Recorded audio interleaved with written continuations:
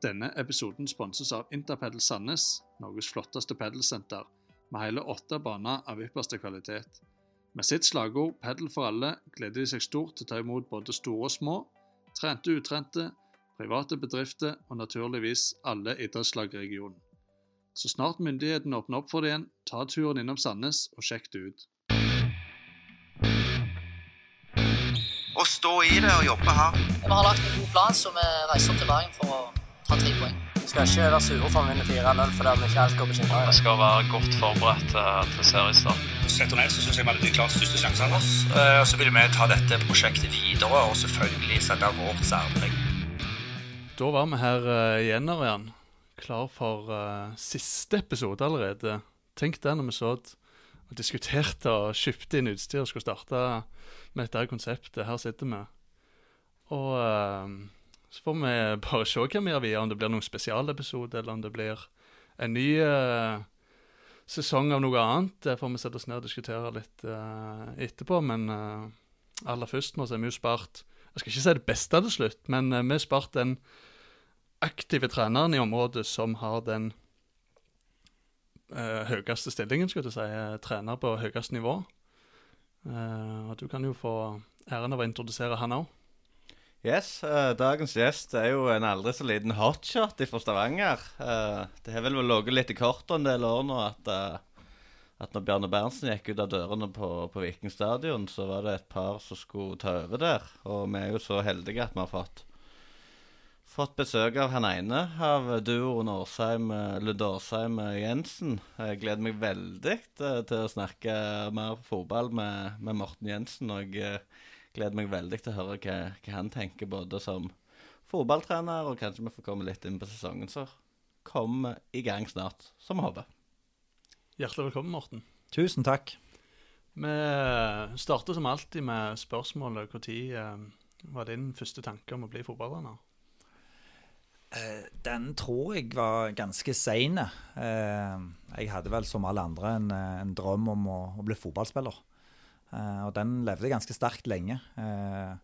Så den trenerspiren, den har nok sikkert alltid ligget litt der i bunnen, altså. Men det var nok begynte vel å kurse meg for sånn 10 år siden, sånn som det. Så ganske ferskt sånn sett i trenerkarrieren at jeg fokuserte på det etter jeg la opp selv som fotballspiller, så aktiv fotballspiller. Det gjorde jeg vel når jeg var ferdig i Brodd. Kom det naturlig for deg da, eller var det noe du måtte sette deg ned og tenke deg om før, eller var det bare sånn bang på trenerutdanning? Nei, det var ikke bang på det heller. Det var, da flyttet jeg til Tananger, som er mitt hjemsted. Og Havørn hadde lyst på ny trener, og det var de i 5. divisjon. Og så tenkte jeg kan være spillende trener der, selv om jeg hadde trappet ned på en måte litt på ambisjonsnivå på nivået jeg vil spille for. Og da var jeg jo i full tid jobb i oljebransjen, og som alle andre trenere i 4. og 5. divisjon så er det jo litt sånn hobbybasert. Så det var en fin gjeng der, og jeg inn med 3-5-2-en min der, og syntes det var spennende med å kunne styre og kjøre liksom mye av tankegodset mitt fra fotballbanen da. Inn på trenersiden, så det begynte litt der, men det var vel egentlig ikke før kanskje 2. eller 3. året mitt i Havørn da, at jeg fant ut, ok, fader, dette var spennende, dette har jeg lyst til å studere mer og gjerne satse på. Du hadde Havørn flere år, ja? Jeg sitter igjen med 1 år i Havørn, 1 i Vidar, og så rett til Viking, så hvor lenge var du der?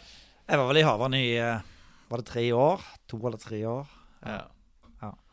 Så, men det var en sånn en liten enkelthendelse som kanskje trigget litt, husker jeg, at det var på Gladmaten, så var det et eller annet sånn at jeg hadde pratet med noen fotballprofiler som var trenere på mye høyere nivå enn det jeg var. Så satt vi rundt et lystig lag og diskuterte, og så følte jeg at jeg bare ble ignorert. De ville ikke høre på meg. Nei. Så følte jeg hadde så mye å bidra med, sånn faglig i den diskusjonen. Og da tenkte jeg sånn, fader, altså nå, jeg føler jeg brenner inne med så mye, jeg har noe å bevise her for meg selv da. Så jeg tenkte jeg må få ut det her, jeg har så masse gode tanker at jeg ville lyst til å begynne på trenerutdanningen, og det var da jeg begynte på det UEFA B-kurset, og ble litt connectet med folk lokalt, lokale trenere, at jeg fikk opp litt sånn, wow, ok, kanskje det kan være en profesjon for meg i fremtiden dette med, jeg hadde jo en utdannelse ved siden av, som på en måte gikk på ledelsesfaget, så det var jeg ganske trygg på. Så ja, har jeg jo levd on for fotballen siden jeg var 5-6 år, og ja, jeg vel en fotballidiot. Jeg husker det veldig godt fra når jeg kom opp på Klepp i hvert fall. Du var jo i Vidar og i Brodd og spilte i USA. Men fotballidiot, ja, der sier du det. Du en fotballmann, men hvor mye likhet, eller du en av de få som har hatt lederstillinger i næringslivet også. Ja. Hvor mye likhet ser du der i forhold til å gå på jobb 7-3 og lede en fotballgarderobe? Veldig mange. Det handler jo om ledelse, det handler om å få en gruppe mennesker til å utøve på en måte en oppgave, da. Om det på en arbeidsplass, eller en byggplass, eller med en fotballgarderobe, så handler det om å samle et lag da, og jobbe i team. Og det jeg synes er mest spennende med fotball, det der et team, gjør hverandre gode, spiller på hverandres styrker og svagheter og sånne ting. Så ja, jeg synes jo det er veldig mange paralleller fra vanlig yrkesliv, da. Både næring og ikke minst skoleyrke, da. Det er en lærer- og elev-sammenligning som har blitt sikkert brukt mange ganger mot fotballyrket.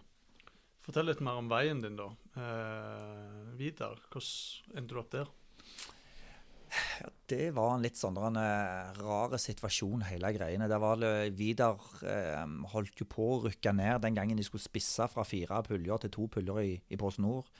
Og jeg fikk vel siste plassen der akkurat som det var, og da var Gaute Johannessen ferdig i klubben.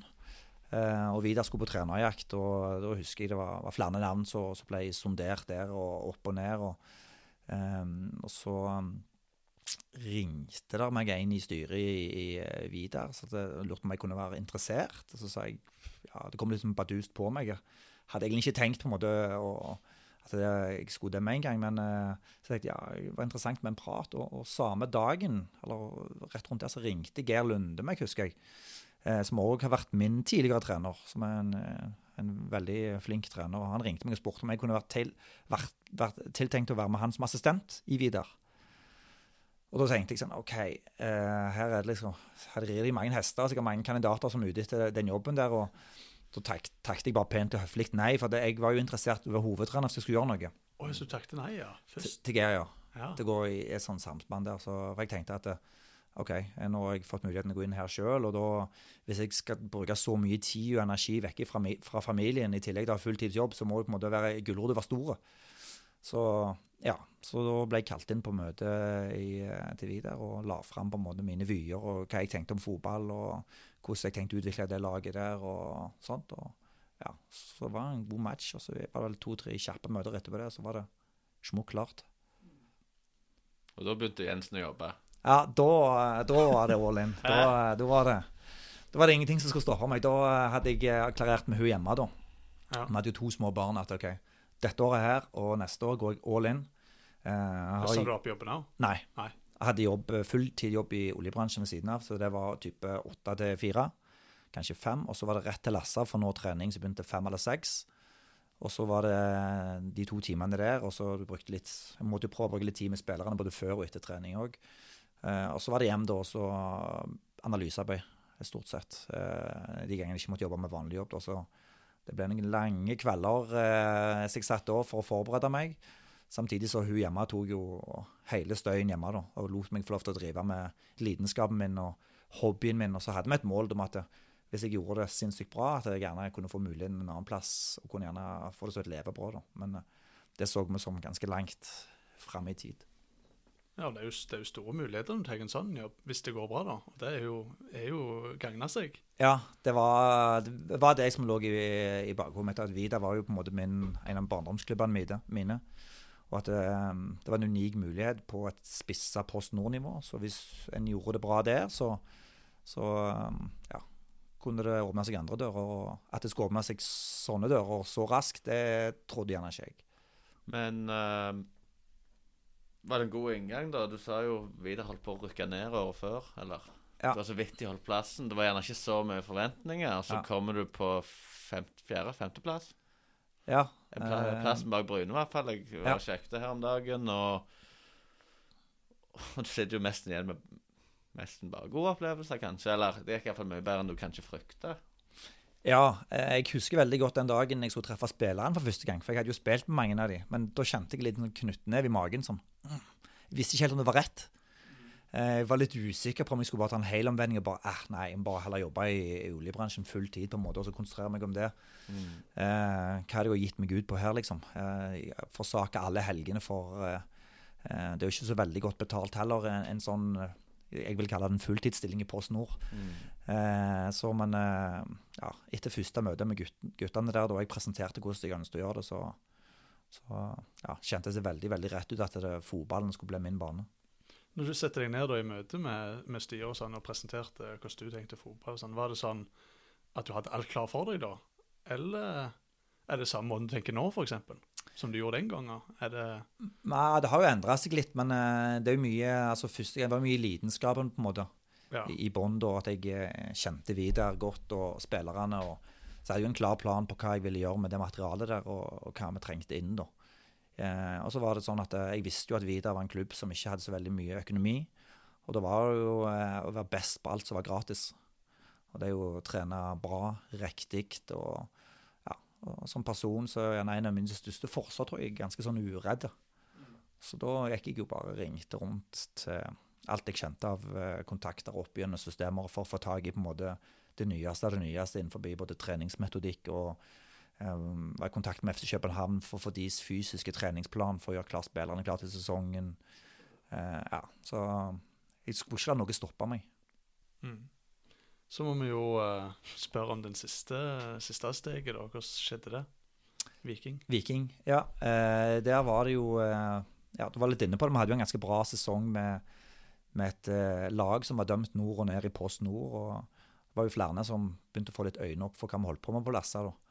Jeg var veldig heldig at et godt team med meg rundt der også, med Jørgen Hagen, som var en kanonassistent, og vi hadde en god keepertrener i Oliver Ingvarsson, så følte vi at et bra team der, og folk begynte å få litt øyne opp for den fotballen vi spilte. Vi skårte veldig mye mål, så vi var litt underholdende lag å se på, så på det tidspunktet der så var jo Viking inne i en liksom blindgade, fikk vel sparken der på høsten, og Viking trengte en ny trener, og når de skulle rykke ned, så var det mange som begynte å snakke om at de måtte starte på ny, med lokal profil, lokale spillere, gjerne lokale trenere og så videre. Så daværende styre i Viking tok også, jeg tror bare sjekket rundt muligheten, hva lokale trenere der ute, fra Obos-liga, PostNord, hva spillertyper der, og sånn ble jeg kalt inn av Erik Henningsen på et møte, kom inn og presenter hva du kan tilby Viking, bare litt sånn mer åpent. Så jeg visste ikke om det var en sånn friendly gesture eller hva det var, men når de hev den til meg da tenkte jeg, det er noen som har hevet en til meg, da skal jeg i hvert fall... Da biter du. Da biter jeg, og da biter jeg skikkelig. Så da hadde jeg vel en uke på meg fra den første telefonen til jeg skulle i møte, og da brukte jeg den godt. Vi lagde en god presentasjon på hvem jeg var. Måtte jo selge meg inn. I motsetning, jeg tenkte sånn, her kan jeg sikkert få tag i hvilket som helst navn. Jeg må jo komme inn her ydmyk og så selge min kompetanse og mine styrker. Og så tok jeg fra meg spillerstallen til Viking, og så tenkte jeg, dette, sånn ser han ut nå, sånn kunne jeg tenkt meg å gjort med han, med sånn og sånn og sånn, og sånn kunne jeg tenkt meg at rekrutteringen for Viking skulle vært i fremtiden. Så det var litt sånn high-fly-greier.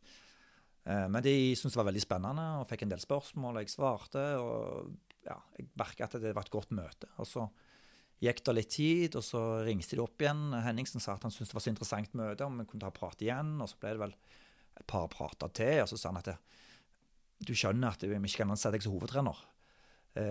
Ja, det skjønner jeg, så jeg har jo ikke så mye erfaring utenom det ene året i Vidar, så jeg forstår den, men det var noe spennende med meg, så han hadde lyst på en måte jeg måtte inn her. Så jeg måtte ikke signere den, for da hadde jeg utgående kontrakt i Vidar, for jeg fikk bare 1 år i Vidar. Stemmer. Så jeg hadde jo fått en kontrakt fra Vidar, eller kontraktsforlengelse som jeg hadde signert på da. Men jeg hadde en exit igjen på en måte, hvis det kom muligheter høyere opp. Og da var det en samtale der da, med Henningsen, husker jeg, han ringte meg og sa, nå holder vi på å sette sammen et team. Vi ser på Bjarne som hovedtrener. Bjarte blir med videre som assistent, og vi ønsker deg inn som assistent, for vi ser på dere som en sånn komplementært team, mulige kvaliteter. Om jeg synes det var spennende, så selvfølgelig synes jeg det er spennende. Så var det liksom, Så kom Bjarne og traff meg, hadde et møte, så presenterte jeg den samme prestasjonen til Bjarne, hva jeg tenkte og sånt. Og så. Du hadde ikke truffet han før, eller? Jeg hadde jo truffet Bjarne, for jeg hadde arrangert sånne lokalfotballgalla og litt sånne ting før. De var gode. Ja. Når du var G13, Markus, det fikk ikke du være med på. Ja, det var gode tider. Du får ta opp hansken der, det er veldig kjekt. Så da trodde jeg hadde truffet Bjarne litt før, men ikke noe sånn inngående. Og dypt kjente jeg han ikke så veldig godt. Men da hadde vi et møte på en time og 2. Der han ble enige om, ok, vil du være med i trenerteamet mitt da? Har gått om deg fra Henningsen og co. der, at de vil ha deg med. Og da, når de vil ha deg med, så vil jeg gjerne ha deg med. Og jeg kjente jo Bjarte fra før av. Og Bjarne og Bjarte jo gode kjente fra før av. Så, ja. Så da gikk det egentlig slag i slag neste ukene derpå. Ja. Visste du når du gikk inn i første møtene at det var disse to som var Nei. De andre? Nei, du gjorde ikke det? Nei, jeg visste ingenting. Jeg bare gikk inn. Jeg bare ble bedt om å komme inn og presentere på en måte meg selv, og hva jeg tenkte jeg kunne gjøre for Viking. Ja. Så det var liksom en sånn ganske åpen og stor oppgave da. Ble du forespeilet at dette som skjedde nå kunne skje? Ja, det ble jeg. Ganske tidlig på en måte, at Ja. de så at det var et sånn trenerkaliber der som kunne være for fremtiden. Så det var liksom det som var en trigger da på en måte, at jeg ble jo hentet litt av klubben og satt sammen her, både meg og Bjarte, som et fremtidig prospekt for en slags, for hovedtrener da. Så det var liksom ikke at jeg måtte bli hovedtrener i Viking, men målet var at jeg ble klar til å bli hovedtrener på det toppnivået da. Ja. Men dere visste at den dagen Bjarne gir seg eller får sparken eller samme hva, så blir vi hovedtrenere? Nei, det visste vi aldri. Nei, du gjorde ikke det? Nei, men det var en tanke bak det, at det var en ønsketenkning fra klubben hvis vi hadde rett utvikling og alle parter på en måte ønsket det. Så ja, det var ikke noe sånn at det var skrevet i stein liksom i 2018 at ok, når Bjarne gjør seg så skal dere ta over. Det var ikke sånn, det var mer at stå på jobb bra under Bjarne, lære av han, suge inn det dere kan, så håper vi dere er klar den dagen han trer til sides. Men jeg må jo si det, at de har vært gode da, Viking, akkurat da. Hvis du tenker på alt det som har gått til helvete før det. Alle trenerne som har vært innom, lønninger som har skått i været. Jeg vet ikke hvor mange spillere de hentet det året de rykket ned. Ja, det var helt utrolig. De forsvant jo sikkert 15 spillere når dere tok over, sant vel? Ja. At de klarte å se så langt frem og sette deg sammen et så komplementært team som Morten sier, det står det jo respekt av. For det er sikkert mange som hadde vært ekstra stresset i en sånn periode. Ja, så var det åpen dialog hele veien på det. Altså, Bjarne var jo klar over at vi hadde blitt skissert at i fremtiden så kunne vi bli Viking-trenere. Vi har jo evig takknemlig, både meg og Bjarte, for alt det vi fikk gjøre under Bjarne. Da. Vi var jo liksom ikke noen sånn forrektige assistenttrener som mange andre i Eliteserien. Han slapp dere til? Masse. Ja. Vi gjorde jo alt utenom det som skjedde på fredag og kampledelsen. Så fikk vi jo mer og mer tillit til hvert som årene gikk. Så vi fikk jo ganske stor frihet å planlegge både økter og øvelser, og Bjarne godkjente jo alt i alt.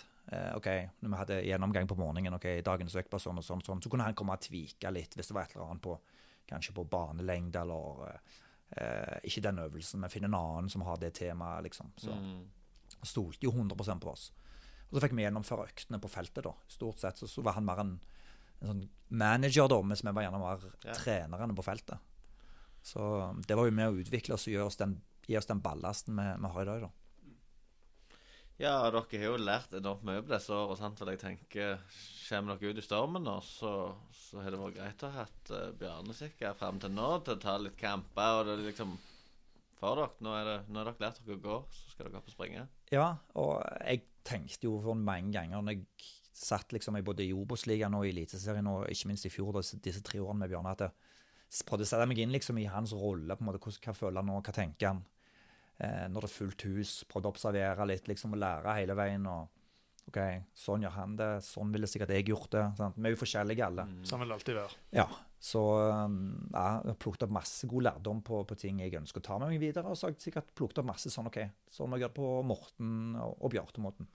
Og så har gjerne Bjarne også forstått at fotballen har utviklet seg fra 1982 når han tok over Figgen, eller hva det var til nå.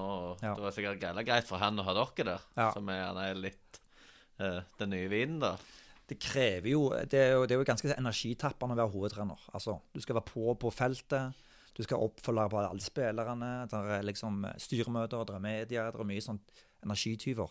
Så jeg skjønner på en måte at det er viktigheten mye mer nå da, av å ha et godt team rundt seg, som kan være med på en måte å justere og balansere dette i forhold til, for det viktigste plassen meg og Bjarte og resten av teamet har energi, det er jo på treningen.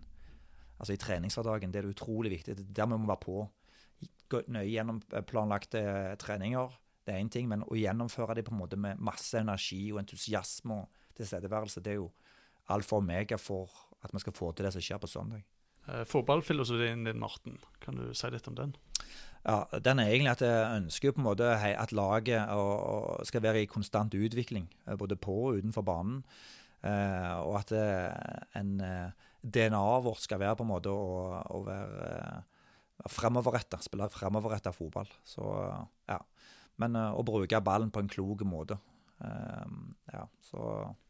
Hva kommer til å bli de største endringene, hvis du ser sånn overordnet på fotballfilosofi fra Viking i fjor til det nye Viking med dere to i år? Er det sånn trekk du kommer til å se som forandrer seg? Ja, vi har jo trent en del på dette med oppspillsmønster bakifra i banen, så vi har det, og så et tydelig offensivt rollemønster. Samtidig som vi har sett at det er litt hemskolen vår de siste årene har vært at vi har sluppet inn litt for mye enkle mål imot etablert. Så vi har prøvd liksom å balansere laget på en bedre måte når vi angriper også. Men ikke minst når vi ligger fullt etablert som vi er inne på nå. Så derfor har vi liksom gått til en 4-2-3-1 med to mer sittende sentrale midtbanespillere som skal være med og beskytte på en måte det sentrale området på banen. Pre-season. Vi drar oss inn i treningshverdagen. Hva tenker du når vi sier de ord, og hva er viktig for deg i den perioden som vi har vært inne i nå? Pre-season i Norge, den er jo veldig lang, og i hvert fall i år så har den vært ekstremt lang. Nå er vi jo i april her, og ennå i pre-season. Like lang som i fjor? I fjor begynte det vel i juli. Der fikk vi i hvert fall 2 treningsleirer, så bare med å brekke opp litt. Så jeg skjønner at det har vært slitsomt for spillerne, både mentalt og fysisk med så lang pre-season, så... Men det er jo mulighet til å trene, øve på det du skal på en måte vise frem når serien kommer. Så, men så har vi mistet på en måte den viktigste arenaen å trene på da, som er treningskamper. Så det har vært en veldig spesiell pre-season i år, men hvis du sier pre-season normalt til meg, så tenker jeg mulighet til å utvikle laget.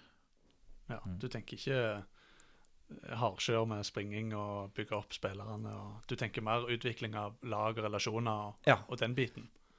Vi springer jo ikke så mye lenger, sånn sett, som de gjorde før i 10 år. Så når jeg var unge, så var det jo mye gamping. Den treningen er jo slutt. Bjarne sa vel det, de hadde vel en løpetrening i veka i bakke, var det så? Ja, av og til bakke, av og til så var langkjør, men det var bare en økt på en måte som vi hadde gjerne den første måneden. Og så kuttet vi den vekk, og så erstattet man gjerne med en fotballøkt eller styrkeøkt. Så det er så mye av fotballøktene som er på en måte spillestilsrettet på en måte i forhold til de fysiske kravene, så vi har jo et ekstremt bra fysisk team i Viking med Halvard Grova som monitorerer alt via GPS-er og iPader, som passer på at spillerne får den player-loaden de skal ha hele veien. Og er det en spiller som ikke har nådd den loaden på uke eller på økt, så er det enkelt å se det, og så gi vedkommende eller de spillerne de ekstra løpene eller høyhastighetsløpene de må ha det for å fylle de kriteriene som er i planen vår da. Men hvis vi har jo snakket med 6 trenere nå, alle sier det samme. Lang pre-season, vekk med gampinger, så å si. Hva skjer med det? Er det at vi har lært oss at vi egentlig greit nok trente fotballspillere, eller er det mer at dagens ungdom er bedre å holde seg i form, eller trener vi bedre når vi trener? Jeg tror det er 3 ja der. Så jeg tror at spillerne holder seg de er mye mer profesjonelle nå, de unge spillerne, enn de gjerne var for 20 år siden. Og så vet vi som vi har lært så mye av treningsmetodikken nå, at vi vet at dette trenger spillerne, dette trenger de ikke. Så vi kan gå mye tidligere i gang med taktisk trening og taktisk periodisering enn vi gjorde tidligere. Da var det liksom sånn måtte du løpes i første liksom, 5 ukene før du fikk røre en ball nesten. Der er vi heldigvis ikke nå, så vi tror jo at det kan løses mest mulig med å spille fotball. Så er det jo de Vestene eller GPS-trekkerne du snakker om også, som Ja, kontrollerer det da på en måte. de kontrollerer det, men du ser i andre land så er det pre-season gjerne sånn 3-4 uker, men der også begynner det å gå mer og mer vekk fra den ekstreme gampingen. Det er gjerne 2 og 3 økter, men det er mye som foregår på feltet. I sesong da, kan du fortelle om hvordan jeg trener? Nå det har ikke kommet til sesongen ennå, men i hvert fall ikke når vi spiller inn dette. Men kan du fortelle litt om hvordan en treningsvei kommer til å se ut under deg og Bjarte? Hvis du er kamp søndag? Ja, vi har jo satt som mål, og det som hadde under med Bjarne også, at vi ønsker å sprenge grenser med dette vikinglaget. Så vi har jo prøvd å tøye strikken både i pre-season og hvor hardt og hvor mye vi trener. Og da er det liksom intensiteten med målet i treningsøktene. Så har medført at vi har fått litt mer slitasjeskader gjerne enn du gjør hvis du ikke gjør det da. Men en vanlig uke med søndag, vil du si? Ja. Da er det kamp søndag, og så da er det restitusjon dagen etterpå. Og da springer de en type 12-15 løp da, de som har spilt 60 minutter eller mer. Først er det en joggetur, og så kommer de inn, og så har de restitusjonsløp med halvvar på langs av banen. Der har de 12-15 av, ganske høyt tempo, der de er rett under melkesyre terskel, eller høy puls i hvert fall. Ja, og så er de ferdige, så er det liksom stretching og litt i gummien og sånne ting på de, og så de som ikke har spilt da, de kjører med fotballøkene, småbanespill. Og så kommer dag 2 da, på tirsdagen. Det er ofte mange, noen lag tar jo hvile den. Det har ikke vi valgt å gjøre. Da går vi i småbane med hele gjengen da, og fått god utbytte av det. Og så er det onsdag, som er taktiske dagen. Og da begynner vi allerede å introdusere litt på det vi ønsker å gjøre til søndagen. Så vi liker jo ønsker å begynne tidlig med kamp. I små drypp da. Så er det stor bane, og en stor bolk med det taktiske da. Så vi går gjennom hva vi tror på en måte vil møte oss på søndagen. Og så har du torsdagen, da er det gjerne litt video til spillerne, gjøre oss litt bevisst på hva vi ønsker å gjøre med motstanderen. Og så er det mer hurtigt. Vi deler gjerne i 2, en forsvarsgjeng og en angrepsgjeng over litt i roller. En taktisk igjen, da er det mye mer tempo og fart i det. Før fredagen da, det er den siste, da er det veldig rolig økt. Da er det bare prep, oppvarming, og så har de 15 minutter med en sånn stor firkant, type 7-3, før det blir taktisk. Og den taktiske biten der, da kan man enten ta det ganske mye ned og bare gå igjennom litt, så vi øver på noen spilleprinsipper. Og det kan være en sånn 20-25 minutter vi er fornøyd til det sitter. Og så har vi god erfaring, som vi hadde under Bjørn også, med å gi spillerne fri dagen for kamp. Fortsette med det? Ja, fortsette med det.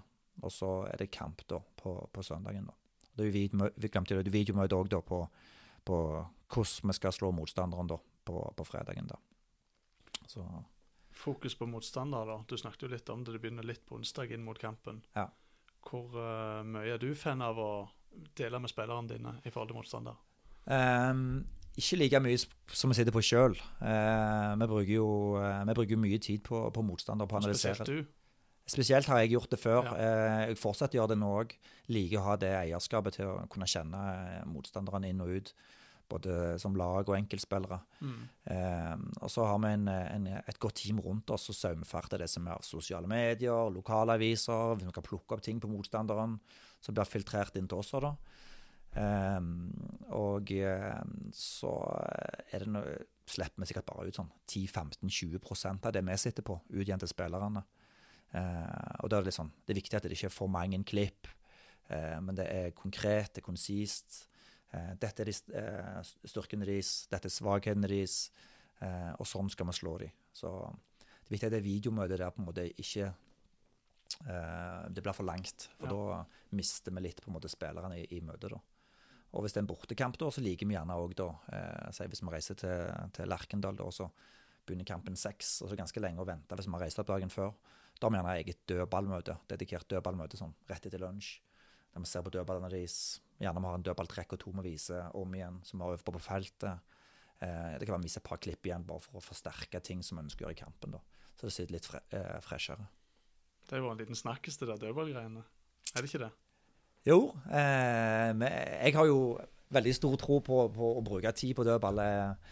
Når en vet at 30% av alle mål blir skåret på dødball, så er det viktig å vinne den i løpet av et år. Så hvis en ser på Malmö, som vant serien i Sverige i fjor, så skårte de 35% av sine mål på dødball. Så det er ganske signifikant tall. Så hvis du velger å neglisjere det, så tror jeg at det er tjenesteforsømmelse.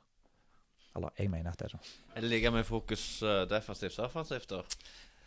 Du ligger best offensivt? Ligger best offensivt, men hvis det defensive sitter på en måte, så er det ikke så mye tid en trenger å bruke på det, men mange lag har noen sperretrekk og noen varianter som man ser opp for defensivt, liksom, om det er lange kast, eller om det er noen korridorfrisparker, så man har øvet litt på det, så vi bruker litt tid hver uke innimellom kampene på å øve på dødball begge veier. Men i forhold til motstander, blir det igjen på videorommet? Eller tar dere det ned på feltet og kjører 2 lag, for eksempel, der det ene laget er motstanderen, for eksempel? Ja, vi gjør alltid det. Ja, ok. Ja. Spesielt på fredagen, gjerne også litt sånn på onsdagen, kan begynne å simulere på en måte ene laget. Hvis de spiller 3-5-2, stiller opp i 3-5-2, det andre i 4-2-3-1 for eksempel, så ja. Da er det først se klippet oss ut og utover det i praksis, for å få det inn, liksom. Ja. Resultater, kommer det til å påvirke treningsvegene deres, tror du? Eller har du liksom lagt en 6-vekers plan, og den kjører du sammen, blir 6 tap eller 6 seire? Nei, altså planen ligger jo der uansett i forhold til antall økter vi skal ha. Ja. Men innholdet kan... Innholdet kan selvfølgelig endre seg litt, men vi ønsker å utvikle vårt spill. Så det er jo det, vår spillestil vil jo stå i fokus og utvikling gjennom hele treningsuka, og det er jo vår spillestil vi ønsker på en måte å kjøre mot den motstandsspillet vi har på trening da. Så kan det være noen kamper også, der du velger å endre på det. Sånn? Du møter en motstander som er vrien, du er gjerne underdog, du endrer gjerne formasjon, du endrer gjerne spillestil, så jeg er litt sånn tilhenger av at det går an å være kameleon også, ikke fastlåst liksom, sånn at sånn må det være, og sånn skal det være. Kan være litt pragmatisk, eller? Ja. Vi går over til analyse- og videodelen. Der har du allerede sagt, Morten, at du har brukt mye tid tidligere og kommer til å gjøre det fremover. Kan du fortelle litt om hvordan du jobber med video? Filmer du treninger som du ser på det? Er det kamper? Jobber du med spillere? Fortell litt om de forskjellige delene. Først og fremst vil jeg si at med en gang du begynner å jobbe med videoanalyse av fotballkamper, så blir det ganske ødelagt, dessverre. Det er vanskelig å se fotball på samme måte. Så hvis du har på de analysebrillene, så greier du ikke nyte av kampen like mye som du gjør hvis du skal se på eget lag og være kritisk, eller se på en motstander og så lete etter ting. Så det er litt spesielt. Det var en litt sånn aha-opplevelse jeg fikk når vi begynte på disse kursene. Vi skulle begynne med skikkelig sånn litt dypere analyse, at det på en måte du mistet litt av den der gleden på en måte, så du hjemme der du satt deg i godstolen og bare åpnet noe godt ved siden av deg, og så skulle bare nyte. Den der er vekke da, når jeg skal analysere, for da er det veldig konsentrasjonsmodus. Ja. Så, men tilbake til spørsmålet om, vi filmer jo alle treningene våre, og nå i skrivende stund neste uke, så får vi en sånn tactical camp på stadion, så det ser vi frem til. Det er et kamera, så vi filmer hele banen hele veien. Så vi kan på en måte se, normalt sett så har vi jo, når vi analyserer tidligere, så har vi bare fulgt ballen, og det som er de nærmeste rundt ballen. Nå så på en måte med det nye kameraet vårt, så får vi jo se på en måte lagdeler som ikke er involvert akkurat direkte i TV-linser da. Så det vil gi oss masse god informasjon, og både på oss og på motstanderen da, så det gleder vi oss veldig til å begynne å analysere på. Men hva får du ut av å filme i treningsøkt? Sitter du og analyserer den økta etterpå, liksom? Ja. Det må jo ta vanvittig mye tid. Ja, men der er vi heldigvis et godt team. Vi har Bjartlund Dorsheim, som er ansvarlig for treningsplanleggingen. Han sitter jo også med ekstra hånd i treningshverdagen på å analysere, gå gjennom trening i etterkant, og han går gjennom trening, jeg går gjennom trening, Kurt går gjennom treningen, og Rune Reppvik, som er vår toppspillerutvikler, som er med oss i det daglige, pluss Pål Fjelde, som også er med, og litt på analysebiten her, også er med i og så ser jeg gjennom på en måte økter, og så diskuterer vi, har vi faglige diskusjoner, men sånn som i dag, så var temaet å hindre motstanderen å spille gjennom ledd. Og da har vi satt opp 2 forskjellige øvelser, en som jeg kaller for Everton, og en som jeg kaller for Atletico Madrid, for det vi har stjålet de øvelsene fra de lagene. Ja.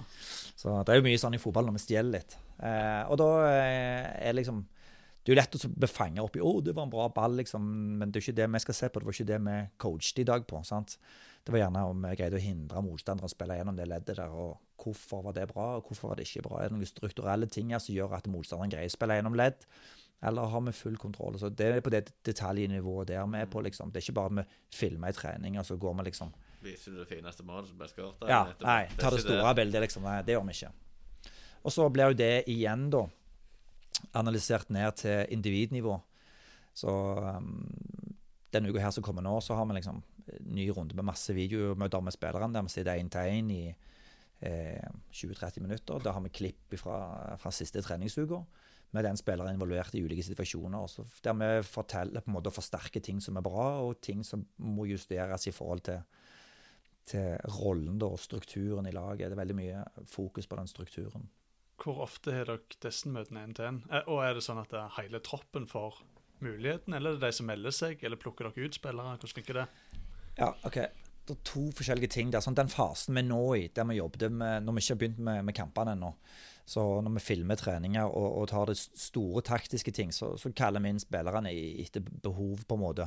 Da er det ikke noe valg de har på en måte. Da må vi inn på skolebenken og så gå gjennom på en måte vår ABC. Vi har jo skrevet et spillestilsdokument i år, som forteller på en måte hvordan skal Viking se ut i fasene F1, F2, F3, A1, A2, A3, og navnet på de fasene, det er jo litt sånn Viking mot fullt etablert, delvis etablert, eller at når på en måte når det er et total gjennombrudd, og så motsatt på andre veien da. Så da har vi et spillestilsdokument som prøver liksom å følge opp både i treningshverdagen, og vil at spillerne skal ha et eierskap til det, sånn at de skal kjenne seg igjen og vite på en måte hva de skal gjøre i ulike fasene da.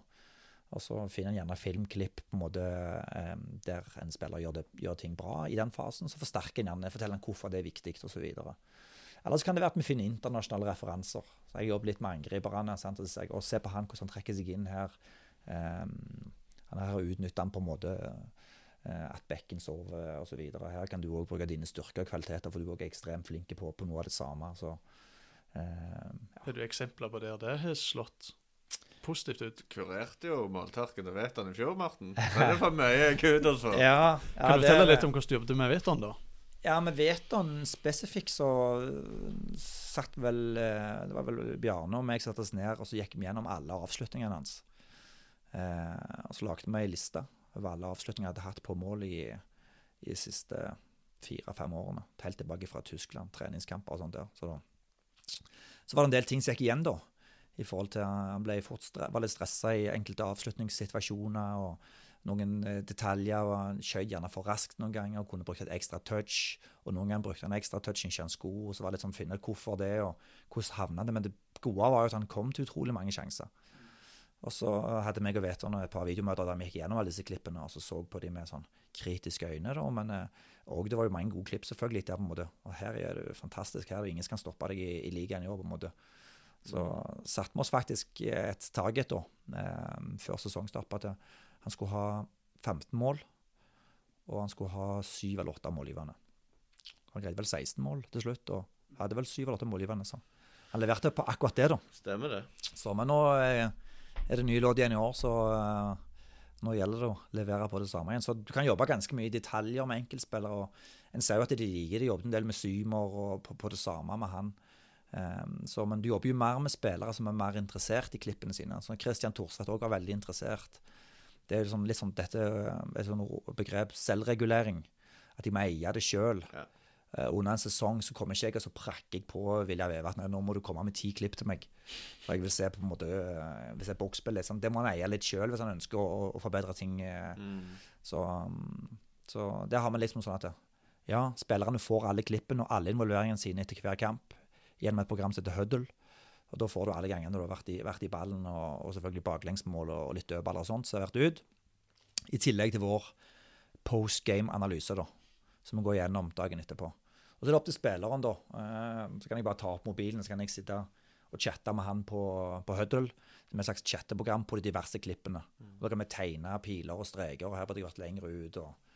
Så direkte dialog, akkurat sånn messenger, bare med spilleren da. Så kan jeg koble på flere spillere, eller bare én spiller. Så, Ja, for det er lite vits å bare sende de klippene, så... ja, og ikke følge de opp. Ja, for da kan jo de bare si jeg har sett på det, så har du ikke sett en dritt. Kjenner tommelen nå. Ja, de må ha eierskap til det selv, så... Sånn er vel alt vi driver med, ikke det da? Vi må jo ville noe hvis vi vil fremover, så sånn er det jo gjerne for fotballspillere nå. Du kan ikke lære dem å avslutte. Nei, det kan jeg ikke. Men de fleste spillerne på en måte som har lykkes å gå videre fra Viking, de har vært ekstremt gode på video.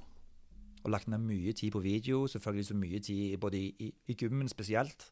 Der også ser jeg igjen at det, både Slatko, Symer, Julian Reierson og Christian Thorsvedt, Adrian Pereira, mye tid i gymmen, kvanteskritt på trening, selvfølgelig helt sånn progressivt, men også har de vært veldig aktive i video og ønsker på en måte å se på seg selv, og hvordan kan jeg bli bedre. Det er jaget til å bli bedre, jeg blir ikke mettet av de gutta der.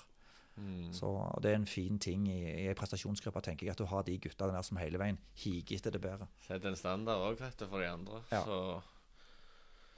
Men, ja. Det må jo gå vanvittig mye tid hvis du skal sitte og lage til hver enkelt spiller på sine involveringer fra kamp, og i tillegg en felles for laget. Ja, og motstander. Altså, hvor mange timer bruker vi i Vegås? Hvor mye snakker vi? Nei, det går en del tid, men akkurat den taggingen der nå, før så gjorde vi det alt selv i Obos-ligaen, så måtte vi tagge selv, men nå i Eliteserien så er det noen både indere og engelskmenn og sånt som betaler for den tjenesten, så alle involveringene til spillerne blir ferdig tagget. Ja, ok. Men det selskapet kjenner ikke vår spillestil. Ja, så vi vil jo også på en måte gjøre en jobb på en måte for, ok, vi vil finne klipp på klipp der vi liksom gode i den og den fasen ut fra vår spillestil. Så vi må alltid se kampen om igjen, liksom. Men du vet at en kamp, effektiv tid, på sånn knapt, det var bare 60 minutter, ikke 90. Så da får du 3 kamper på en time i stedet for. Ja, når Italia inspirerte Morten Jensen der over Viking her nå, så er det maks 55 effektive minutter, hvis de får ledelsen, så det... Det lov til å være kynisk, er det ikke det? Jo, jeg elsker det. Har du bare sånn, noen trenere du er inspirert av, for å spå av litt? Ja, det har jeg jo litt yngre alder. Capello var jo stor Roma-fan jeg. Fabio Capello, han vant seriegullet med Scudettoen i Roma der i 2001. Det var jo var stort. Så jeg har alltid egentlig de fleste kompisene mine var jo så anglofile. Da skulle ikke jeg være det. Det var jo italiensk for meg, så jeg har alltid fulgt sterkt med italiensk fotball, og de har jo produsert veldig mange gode trenere opp igjennom. Det som Conte gjør også nå med Inter er jo fantastisk. Og det han gjorde med Juventus også, så jeg har alltid hatt en litt sånn forkjærlighet både til italiensk klubbfotball og landslag. Så det er sikkert mange nordmenn og andre som synes at de er ufordragelige og kyniske, men jeg kan godt like en 1-0-kamp, eller en 0-0-kamp hvis du trenger 0-0. Selvfølgelig.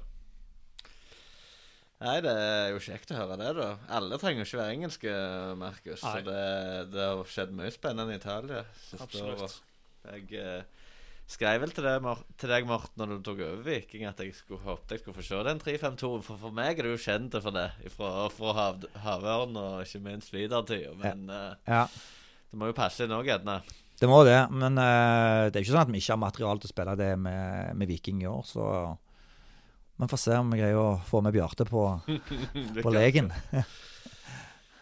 Du hadde jo en lederstilling utenfor fotballen, og nå har du jo blitt øverst leder i en eliteserieklubb, og litt over på det å lede i prestasjonsgruppa. Hvordan får du alle mann til å dra i samme retning og skape en vinnerkultur? Hva er dine tanker om akkurat det? Ja, det er jo noe av det vanskeligste selvfølgelig en kan gjøre på en måte for alle til å dra i samme retning, men det er noe av det kjekkeste også. For meg så handler det om å sette de i posisjon til å lykkes da. Jeg synes jo det er utrolig kjekt å jobbe med mennesker, om det er på en fotballbane eller i en bedrift, så det må jo ligge genuint, og hvis den passion og den lidenskapen min kan smitte over på en måte på på laget, så tror jeg du kommer ganske langt med å utvikle en slags vinnerkultur da. Så for alle vi som i det indre teamet nå, i trenerteamet til Viking, vi jo veldig lidenskapelige, ikke bare for klubben, men også for faget fotball, så vi brenner jo ånde for det, og det opplever vi jo at de fleste spillerne også er nå, de er nysgjerrige, de spør og graver, og noen spillere kan du sitte og snakke fotball med i 10-12 timer uten de blir leie, altså type Fyrdal og Løkberg og disse her, og så kan det være andre spillere som det holder liksom å komme på trening, og så er det greit, men da er det jo viktig som leder da, at du på en måte greier å være god på det med man management, og så se, ok, Ørjan, du trenger det, sant? Og Vilja, du trenger det. Så det tror jeg er noe av det viktigste når du skal bygge på en måte en vinnerkultur, da, eller en god fotballkultur, da, at det er 25 forskjellige individer, alle reagerer litt forskjellig på ting, men en må respektere alle, men for å dra alle i samme retning da, så er det viktig at vi er tydelige i forhold til dette er Viking, sånn ønsker vi å gjøre det, enten så er du med her, eller så er du ut. Vi har ikke råd til noen gratispassasjerer, hverken i spillergrupper eller i trenerteamet, så vi må dra i samme retning alle mann. Når du henter inn en type som Løkberg da, er dette en tanke bak da, akkurat dette med å skape denne kulturen og ha en mann som går litt i bresjen for det da, i spillergrupper? Ja, Løkberg er jo... Er ikke det en sånn type? Ja, han er det. Og det gjenkjenner jo mange sånne typer, men han er veldig tydelig i kraft at han er som leder, som verbalt også, ja. Og på banen, så han har jo hjulpet Viking mye, han siden han kom der og i garderoben og tatt mye av ansvar og sånt. Og så har du andre ledertyper, sånn som Slatko var, så gikk gjerne foran på banen, lead by example der liksom. Og det er litt sånn Vilja Vevert, nå har vært en god ledertype i Viking med ikke det mest verbale, men alltid til stede, dønn ærlige, 100% alltid stille opp for guttene ut forbi. Der har du mange, sant? Du har Iven, du har Sondre Bjørsol, du har Runa Hove. Ja, ingen nevnt, ingen glemt, men jeg begynner ikke å nevne noen. Men det er jo med å skape en kultur at alle drar i samme retning, og vi hadde jo en workshop oppe i Sirdalen når vi samles nå, det nye trenerteamet og spillerne. Der vi hadde veldig fokus på dette med kultur. For oss er det viktig å rekruttere litt sånn så med Løkberg, for eksempel rett person inn i teamet. For vi skal samme veien her, og da har du ikke råd til på en måte sånn half-ass attitude. Du må være all in, eller er du ut? Dere har jo truffet ekstremt godt på akkurat det du snakker om nå de siste 3 årene da, med spillerlogistikk. Det er sikkert fort gjort å glemme om dere bommer noen plasser, men dere har jo fått inn reale fyrer som virkelig har bidraget for dette laget. Ja, det er tror ikke lett. Jeg tror, Ørjan, at det er litt undervurdert i fotballen, det med å få inn, så du sier, rett typer. Det er så mange lag jeg har sett opp gjennom, ikke som jeg har vært borte i akkurat, men sånn toppklubber der ute som på en måte har vært kanonsesonger med liksom sånn homegrown boys nesten, sant? Og så har de fått litt penger etter et eventyr, og så har de rekruttert folk som har vært mer opptatt av pengene enn selve klubben eller utvikling av laget, og det er en kurs du ikke vil inn i, for det fører nesten aldri med seg noe bra i lengden. Så vi har veldig viktig for oss måten vi rekrutterer på, vi gjør en god jobb med bakgrunnssjekke spillerne, finne ut når det er noe som ikke stemmer, referansesjekk, er det noen av spillerne som kjenner han, hvis det er norske spillere som har vært borte igjen, da ringer vi gjerne han nordmann i det landet, så du spilte med han her for 2 år siden, hvordan er han som person, hvordan er han som type, for det fotballfaglige, det må vi med stå for uansett, men det menneskelige, i hvert fall i denne her covid-greiene, så det må vi jo være nøye på, og vi hadde jo faktisk en back som vi holdt på å signere, men så var det en ekstra referansesjekker vi gjorde med noen spanske trenere som hadde hatt vedkommende som ikke var bra, så da fikk ikke god følelse. Jeg fikk ikke god følelsen. Vedkommende da sa at, og fikk det bekreftet av andre referanser, at han her vi snakker om da, han levde ikke ånde for fotballen. Det var bare en som kom inn, spilte, ga ingenting til garderoben og gikk hjem igjen. Så da tenkte vi, ok, det er ikke det vi trenger. Nei. Var det snakk om nå før denne sesongen? Ja. Spennende. Mentale trenere i fotballen har jo vært litt i vinden. Ja. Har du tro på det? Ja. Er det noe Viking kommer til å dra inn?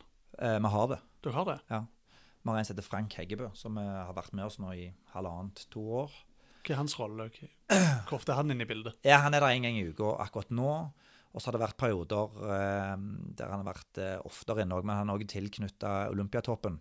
Så han er med i andre miljøer, på en måte, toppidrettsmiljøer. Men det er viktig for oss at han er der ofte, da, så han på en måte kan ha en god drøs med spillerne om ting gjerne som kan være vanskelig for dem, som de gjerne ikke tar opp med oss trenere. Da. Men jeg mener jo den mentale treneren, det er jo også fotballtreneren.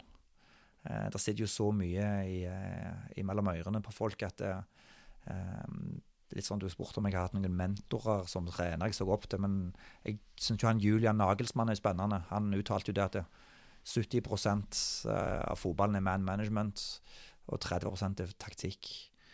Og inni det man management, mener jeg jo det er det mentale å komme inn. Hvordan du kan påvirke spilleren, hvordan vedkommende på en måte ter seg. Og for meg så har det vært en åpenbaring for eksempel på, eller hvor mye det har å si da. Det å være mentalt sterk på toppidrettsnivå. Det var et annet sted når jeg trente Havørn og Vidar, på en måte. Så... Har han fellessamlinger da, eller spillere som melder seg og har 1-1? Nei, da er det 1-1, stort sett. Okay. Og så er han rundt trening, og den dagen der, så observerer han ting, og vi har jo også fokusert veldig på kroppsspråk i år. Positivt og negativt kroppsspråk, hvordan det påvirker gruppedynamikken. Altså ute på banen? Ja. Så vi ønsker ikke, på en måte, hvis en slår en feilpassning, så ønsker ikke vi at de andre skal ha et negativt kroppsspråk på en sånn teknisk feil. Men det er lov til å si fra hvis vedkommende på en måte ikke følger planen eller strukturen, eller er lojale til å springe i returløp. Da skal du si fra. Men det med negativt kroppsspråk, det kan jo også virke positivt for motstanderen. Så det er en svakhet vi ikke ønsker å gi vekk, og ønsker å få bort. Så det har vi hatt veldig fokus på nå med den kulturbyggen vi hadde i Sirdalen. Der spillerne selvfølgelig var med og tok eierskap i dette, og de måtte selv komme frem i lag med oss da, til de verdiene som ønsker å ha frem oss i pannen. Da. Spennende. Jeg har et par spørsmål her for noen lyttere, Martin. Ja. Har det ringt inn, eller? Det har ringt inn. Jeg la ut på storyen min her om dagen at Martin Jensen kom i studio, og så hadde jeg ikke strøm på telefonen og våknet dagen etterpå, så det... Ja, herlig. Det er 3 uttrykk tidligere elever i Vidar har nevnt for oss, der vi trenger på en måte en litt sånn forklaring. Ja, kjør. Jeg er spent. Hva betyr uttrykket blitzpress? Det er vel en gegenpress, det. Det er vel litt sånn vilt press. Det er synonymt med gegenpress? Ja. Luftwaffe? Hva ble det brukt til?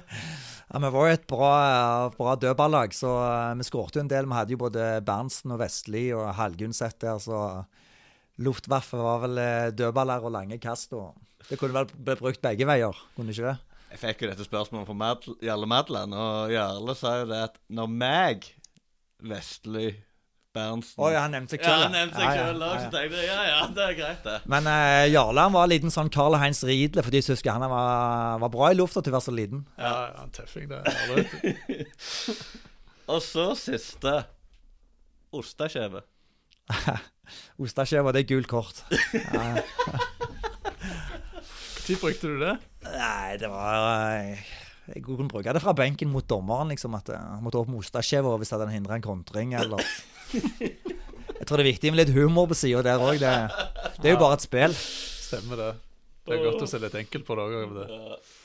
Ja, det er godt med litt avsporinger. Det er det. Selvtilliten i en gruppe. Hva tenker du om det? Det har jo vel ganske mye å si for spillere. Kan være så gode de vil, men har de ikke selvtillit, så... Ja. Og det kommer jo av å vinne fotballkamper. Ja. Så har dere noen knep da, i treningshverdagen eller sånn man-management der dere løfter spillerne opp? Er det bare å sitte og vise de et par gode klipp og så er det selvtillit? Nei, så enkelt er det jo ikke. Jeg må jobbe med ting, men vi har jo hatt noen tunge perioder under vår tid i Viking også. Når jeg sier vår tid, så er det fra Bjarnekommen. Ja. Der vi hadde 4-5 kamper, både i Obos-ligaen og Eliteserien med 5 tap på rad. Det var jo tungt selvfølgelig. Men det handler litt å tro selv på en måte på at vi bare fortsetter med den planen vi har lagt, og det vil snu. Og så formidler det til spillergruppe også. Vi må ikke tro på at det begynner å vingle noe på en måte. Så er det viktig for oss som ledere også, at vi er tydelige, med rage i ryggen, og så kan det har jo vært med mange ganger med også på trenerkontoret med lukte dører, vært fader nå. Skal vi endre på noe nå? Hva gjør vi? Skal vi stå i det? Skal vi prøve han? Sant? Vi har jo gode diskusjoner på det også, men som regel må vi få diskutert oss gjennom ting og funnet ut hva vei vi vil gå. Så da er det viktig å være tydelige fra en spillergruppe, sånn at de ser en leder her som han har staket ut kursen. Og det samme er det med en type pauseprat. Noen ganger så kommer du inn som trener i pausen og er sånn, fader, hva skal du ta tag i her? Sånn, du blir liksom, det ikke helt hvor du skal begynne henne. Ja. Men da tror jeg i hvert fall bestemt meg for, da er det bare sånn en liten tommelfingerregel. Da er det viktig bare liksom å puste ut på magen, og heller bare fokusere på 1 eller 2 ting, og så bare ha fokus på de tingene der. For spillerne kjøper det som regel likevel, hvis du er konkret på 1 og 2 ting. Det er ikke stå der og ta opp 8 ting fra første omgangen. Det kan godt være at det på en måte, det kan godt være at de ikke har noe å gjøre egentlig med kampbildet til slutt, men det kan være at de får, hvis vi bare greier å ta innkastene skikkelig, så vinner vi den kampen. Ja, stemmer det. Det kan være noe så banalt så det. Jeg sier ikke at det er det vi sier, altså, men noen ganger kan det enkle være det beste. Ja, jeg forstår. Hvilken type leder er du da? Er du en autoritær på toppen og ser ned på de andre, eller er du en omgjengelig som spilleren kan komme og snakke med? Hva prøver du å være? Først og fremst prøver jeg å være meg selv. Og meg selv er en som er approachable. Altså, det er lett å komme til meg. Jeg prøver å skape tillit og trygghet til spillerne, sånn at om det skulle være noe på privaten eller noe de sliter med i garderoben, eller om det er noe fagligt, så skal jeg på en måte alltid være der for spillerne. Vi er jo der for å få de til å prestere og beskytte de når de trenger det, på en måte, hvis det kommer noe som de ikke som jeg kan hjelpe dem med da, å fjerne fra hverdagen deres. Men som leder så har jeg tro på at fotball skal jo være et spill, det skal være gøy. Prøver jo på en måte å skape en god entusiasme og energi rundt det, på en måte. Ta vekk frykten fra kampen. Det er jo lysten til å spille kampen som skal være gøy her, sant?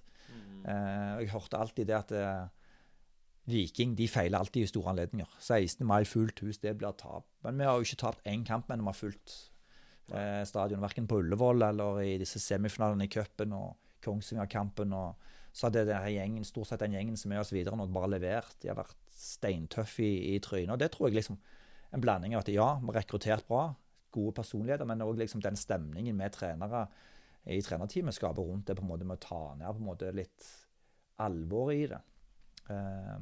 Samtidig så er vi autoritære når det trengs, og slår i bordet hvis ting på en måte noen blir gjort som ikke skal gjøre, selvfølgelig. Men jeg har ikke tro på å stå og så kjefte på høyrebekken hele kampen. Jeg tror ikke han blir bedre.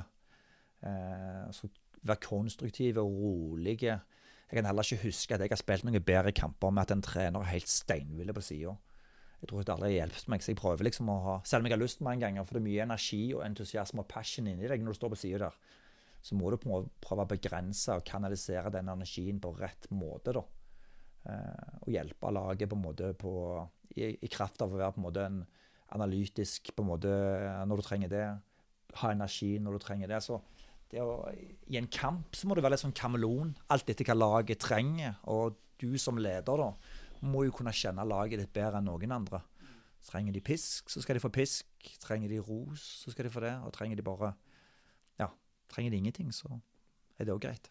Du snakket jo når vi inspirerte disse italienske trenerne, og Conte og Gattuso og Pioli, de er jo steingallene på sidelinjen der. Jeg vet ikke hvor mye konstruktivt Conte sier til disse spillerne, men nei, han spiller jo kampen for dem, det er jo fascinerende å se på. Stakker han bekken på den siden, altså. Ja, han bytter jo dress. Men jeg også merker jo det noen ganger. Jeg merker jo det noen ganger. Jeg også merker jo på trening, hvis de nærområdet mitt i kampen og på trening, de er de du coacher mest på. Og jeg kan jo liksom ikke gjøre valgene for dem, men mange så er jeg liksom sånn, se opp, du har mann i rygg, altså jeg er i forkant, 2-3 situasjoner i forkant, og det er jo ikke alltid det gunstig heller, men på kampen så skal de få spille kampen selv. Vi har jo gitt de drakten og starten ikke for at vi stoler på at de på en måte skal få utfolde seg og gjøre det beste de kan, og da tror jeg på fremsnakk og positivt, og stramme inn sånn 80-20 positivt, og så 20% litt sånn pisk. Du kjører ikke Roy Hodgson til Trygve Åse Lunde med at takk for du kom på trening i dag, for da var ikke jeg den feiteste på trening i dag. Ikke det, sa den junior der. Nei, det er ikke noe god man-management i min bok. Du bygger de opp, Jensen. Det kan jeg ikke føre meg. Ja. Men noen ganger så må du rive de litt ned også for å bygge de opp igjen. Men det er jo igjen innenfor den kameleon-greia som jeg snakker om. Men jeg tror det er viktig at du er ekte. At ikke spilleren opplever liksom at du er en person foran skjermen og en person i garderoben og en person der. Altså, det må være ektefølt. Så, ja. En på mandag, en på torsdag. Ja. Helt klart. Det er egentlig en god overgang inn til det siste temaet. Det er jo kampledelse og forberedelse inn mot kamp. Og da må vi høre om dine rutiner før kamp da. Har du noen faste tvangstanker? Vi har jo hørt om folk som ikke må passe seg ikke trø på mauren. Magnus Serga som går og tar på hjørnene på kjørkene. Magnus Serga, han reiser inn på nærmeste kjerke til der kampen skal spilles, og så må han ta på alle hvert hjørne av den kjerken. Ikke kødd heller. Nei, han har gitt seg med den nå. Men det var Notodden i Obos i 2019. Ja, ok, ja. Stemmer det. Så har du noe sånn? Nei, jeg har ikke... Bjarne var jo voldsomt med må bruke samme klær, eller ikke bruke samme, og sko og greier. Ja, nei, jeg tror ikke jeg er så spennende jeg har noe. Jeg har vel en ennå da. Jeg begynte vel i Obos-ligaen der med at jeg måtte skåre et mål på alle borterrennerne jeg var på. Så på oppvarmingen så måtte jeg prøve å legge den i bøyene i hjørnet. Så det har jeg vel egentlig gjort på alle arenaer nå i Obos-ligaen og i Eliteserien. Så hva er det fineste målet du har skåret på norske stadion rundt om? Jeg vet i hvert fall det på Ullevål. Når jeg skulle gjøre det der fra cupfinalen, så var jeg jæklig nervøs for å bomme på mål. For det var jo Stinn Brakke på tribunen. Og så var det mot Vikingfansen, så jeg listet meg litt bortover, og så tror jeg var godt inn forbi 16 før jeg fyrte av. Det er jo ingen strømål heller når jeg gjør det der. Sant? Nei. Så går jeg inn og henter ballen, og så hiver han ut igjen. Så. Nei, det er vel det eneste, men det er ikke sånn tvangstanke. Jeg gjør jo ikke det på de arenaene jeg ikke har gjort det på. Nei. Så... Nei, jeg tror ikke det er noe spennende å fare med der. Jeg har heller ikke tro på det. Nei. Laget da, hvordan deres timer inn mot kamp har dere? Hvordan kommer det til å se ut i år? Møter dere til middag og litt sånn? Der hjemmekampene så er det fast å komme 3 timer kvarter før, og så er det middag på Hummeren på Tananger. Hvorfor akkurat der? Nærmest for treneren. Nærmest for treneren. Nei, det har ikke noe med meg å gjøre. Viking har vel alltid gjort det, eller ikke alltid, gjort det mange år, fra langt tilbake i tid. Okay. Det har litt med å komme seg vekk fra stadion, komme seg vekk fra de der omgivelsene rett rundt kampen, få et måltid i rolige omgivelser, og så går de alltid en tur da, på moloen ut spillerne, mens vi forbereder kampmøter, de siste tallene der, og så kommer spillerne inn igjen, og så slapper det litt av, og så har vi kampmøte, så prøver vi å legge det så tett opp som mulig på en måte til avreise, sånn at det er kampmøte, og så er det avreise, så når vi er på stadion da, så er vi der 1 time og kvarter før. Det verste er egentlig at hvis du er for tidlig på stadion, den ventetiden der både for spillere og oss trenere, den er grusom, så det er bedre at det går sånn sømløst, bang, bang, bang. Det er jo en del spillere som har noen rutiner, så de har selvfølgelig, så de alltid må gjøre, og altså Iven, han skal alltid gå sist ut av garderoben type, og Runar Hove skal alltid spy i midtsirkelen. Jeg tror ikke han gjorde det på cupfinalen, det har jeg hørt. Han har vel gjort det ellers, et eller annet, han blir nervøs før kamp, og så kommer det, Sier du det? Ja. Før hver kamp, liksom? Nei, jeg vet ikke hva jeg strev. Han gjorde det i hvert fall en periode, men jeg har ikke fulgt med på han i siste, men jeg får følge med neste gang. Bjarne snakket jo om at dere var veldig tidlige ut til oppvarming. Er det noe dere gjør bevisst? Nei, men det er bare sånn vi har hatt, og så har vi alltid vært det tidligste laget. Jeg tror nesten ingen lag har vært så tidlig som oss. Så, men det husker jeg at vi var i Vidar også, når jeg hadde Vidar, at vi var tidligst ute, og da var jo jeg sånn, fader, vi er jo tidligst ute, vi kunne vinne den kampen, hadde ikke klart, de undervurderer oss. Ja, det føler du på det. Ja, det brukte jeg den. Oss mot resten av verden, type holdning. Ja. Så... Ja, vi er tidlig ute, men det er kjekt å komme seg ut og røre litt på seg, som med fast rutine på oppvarmingen vår, på hva en skal gjøre. Så alt er rutine fra punkt til prikke.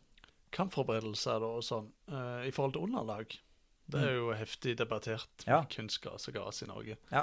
Har det mye å si for Viking som spiller til daglig på kunstgras nå? Det er et ganske godt spørsmål, for det diskuterer vi til og med den dag i dag. Vi har jo Brann nå, sant, hjemme i første seriekamp. Det er jo kunstgras selvfølgelig, og så skal vi til Lerkendal i andre. Så det er sånn, skal vi gå på gras da imellom, en økt for å få tilvenning, eller skal vi ikke? Så vi har gjort begge deler. Begge deler med blandet suksess også, at vi har noen uker som har gått på en måte 3-4 dager på gras før en kamp, og så har vi tapt, og så har vi gjort det samme en gang til, og så har vi vunnet. Så vi har ikke noe svar på det, men jeg tror det heller mot at vi ønsker bare å trene på kunstgras og gå klink rett på gras, og så kommer vi tilbake på grunn av slitasjen det har med å veksle for mye på underlaget. Ja, for det er også en ting at det går litt utover luska og ledd. Hvis du bytter for mye, så det er en sykt vanskelig balansegang. Ja, det er det, men det trengte jeg jo aldri ta hensyn til i Havørn. For der hadde jo alle på en måte dårlige lusker, men alle hadde på en måte mer eller mindre samme løpsett. Det var ingen sånne Formel 1-biler der, men det er jo mange på laget vårt som har en litt sånn sprintmuskulatur som er mye mer omfintlige for gjerne bytting av gras og kunstgras og sånn, så vi må ta litt mer vare på dem. Formasjon. Er du en talmann, eller er det alt etter hvilke spillere du har tilgjengelig og spillestil? Snakker du litt om 3-5-2 her? Ja, det er egentlig litt det jeg liker med 3-5-2 da. Det er jo på en måte overtallet han kan få i midten da. Altså, bare det ikke blir 5-3-2 for ofte. Så, det blir fort det, vet du. Ja, hvis du blir spilt lavt, så blir det jo fort det. Men hvis du er dominerende, så liker jeg jo veldig godt den spillestilen, at du vet det er en motstander du skal på en måte dominere mot. Så synes jeg den er en fin formasjon. Du får mye trykk, det spørs hvilke spillertyper du har også, men jeg har hatt en forskjellighet til den, men sånn tallmessig betyr nesten ingenting. Det er mer spillestilen som er avgjørende. Om du spiller 4-3-3, 4-2-3-1 eller 3-4-3, liksom det er mer stilen som blir avgjørende. Og så tallkombinasjonen er vel litt mer sånn hvordan du ønsker å forsvare deg. Ja. Litt mer taktisk, kanskje? Ja, litt mer taktisk. Ja, og det synes jeg er spennende. Ja. Det synes jeg har blitt veldig mer og mer sjakk i fotballen. Du ser på de store lagene, hvordan de på en måte sjakker hverandre ut. At noen trenere, Mourinho, jeg er ekspert på det, han bare speiler jo motstandere noen ganger. For eksempel. Og så bare sier, ok, det er mer eller mindre mann her, sant? Og så er det jo også fascinerende å se en del lag nå som på en måte har gått vekk fra zonemarkering totalt og bare spiller mann. For eksempel. Ja, jeg synes det er kult da. Det er jo spennende. Det gir en dynamikk i fotballen og en uforutsigbarhet, og så gjør at du som trener blir stilt på prøve hele veien. Og jeg synes jo det er kult hvis du overrasker da, sant, i fotballen med et eller annet, en motstander, og så går de inn til pausen, og så justerer de seg i forhold til det du har gjort. Og så går du ut på andre omgang, og så justerer du deg igjen. Ja. Så det de har snakket om i pausepraten er jo egentlig bare tøvprat, for du kommer ut noe annet. Sånt også er jo litt gøy. Ja, det er jo et eget spill i kampen det, så spennende. Men det er jo klart, altså tall ikke har noe å si, men hvis du spiller 4-3-3, så er det en stor forskjell i forhold til 3-5-2. Ja, selvfølgelig. Du har mye mer folk sentralt i banen da. Du har det. Så. At det har selvfølgelig mye å si også. Men du ser det er mange lag der ute nå som er veldig flinke å variere og være fleksible. Og det er også liksom sånn fra gammelt av, så har jeg hørt liksom, du kan ikke endre formasjon midt i sesongen, det går ikke. Spillerne må ha 2 måneder på å øve det inn. Det er bare tøys. Ja. Det har liksom hvordan du som trener selger inn planen din. Har du en god og tydelig gameplan, og forteller spillerne sånn ønsker du skal gjøre, sånn skal du løse oppgaven, så løser de det. Det her er oppegående, skarpe gutter som gjerne ikke alle like smarte på akademia-nivå, men fotballfaglig så er de jo langt der oppe. Og det er en grunn til de kom så langt, så de evner å ta imot beskjeder og skjønne faget, liksom. Så ja, jeg tror det skal være ingen problem for de fleste spillerne på liten nivå å kunne endre, være fleksible og i en tallkombinasjon. Hva kommer vi til å se Viking mest i da? Ja, det blir 4-2-3-1. Det blir 4-2-3-1. 4-2-3-1, ja. Hvor får vi sett Cabran mest da, tror du? Venstre, fremme? Ja, det er jo sånn, når du spiller med 4-2-3-1, hvis du tar de 4 øverste posisjonene, den 10-rollen og de 2 kanskje innoverkantene, det er litt sånn i naturen der, hvis du spiller 4-2-3-1, så åpner det opp for å bombe opp med begge bekkene dine, og da er det viktig at de 2 på midten balanserer. Og da kommer gjerne kantspillerne litt inn i banen og blir mellomromspillere. Da har du plutselig gjerne, hvis du har spilt et lag lavt, så har du gjerne 5 mann mellom linjene, pluss en spiss ligger og strekker.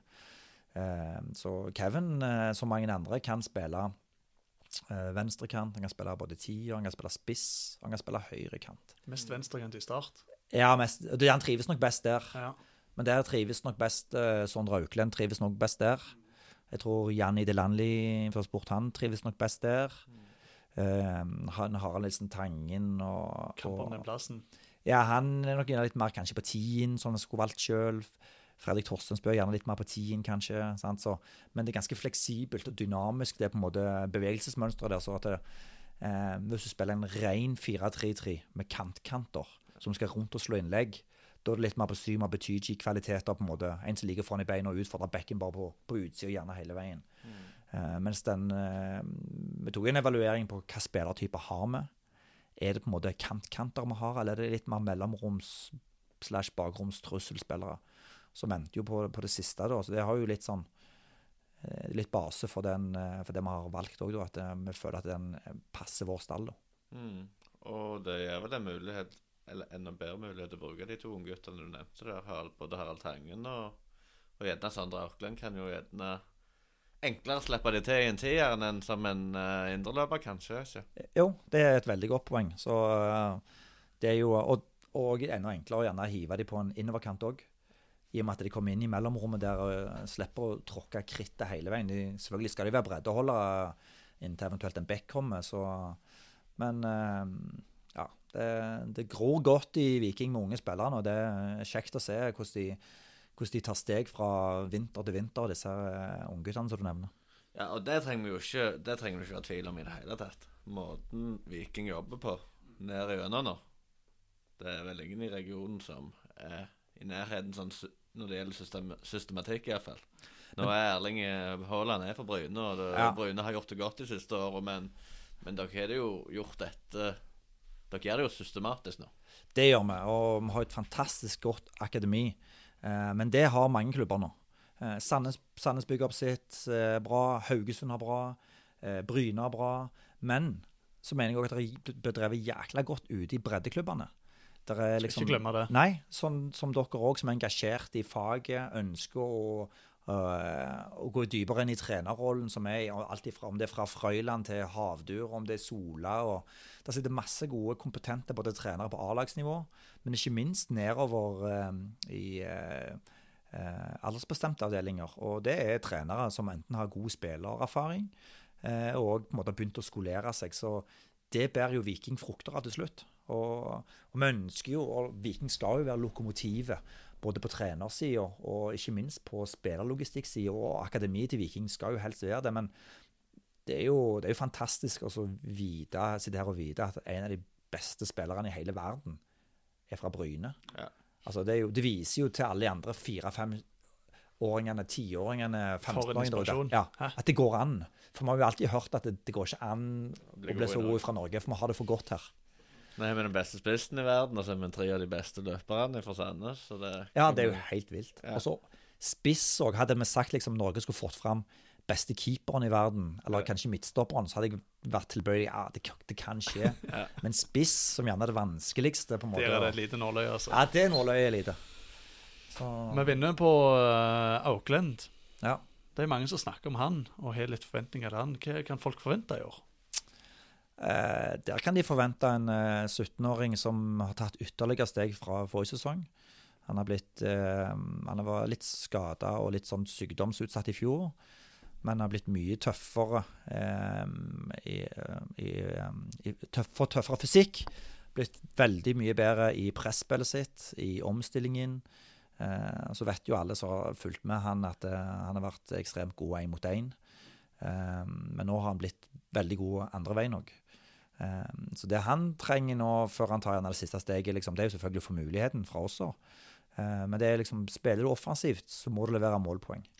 Så det sluttproduktet, ja. Så det liksom den siste biten på en måte som han må løse, og som han kommer til å løse også. Men det jo utrolig kjekt og privilegert å få lov til å jobbe med regionens største og fremste talenter I treningshverdagen, og vi ser jo hvordan de bare tar jafs, både han og flere andre på en måte, på de mer etablerte, så Det var det viktig for oss i trenerteamet på en måte også, å gi dem rom og muligheten til å lykkes. For alle er jo klar over det at hvis du skal virkelig få gjennombrudd, så må du få tillit i et lag. Da. Men du må gjøre deg fortjent til det. Men det ser det ut som disse ungguttene på en måte holder på nå og så sier at hei, her er jeg skal spille i år. Jeg gleder meg til å få sitte litt mer av han i år. Hva inntrykk har med Markus av Viking da? Altså, Sondre Aukland, Harald Tange Nielsen, Henrik Heggheim. Du har Fikk gjennombrudd i Skal fjor. jeg i hvert fall ikke glemme.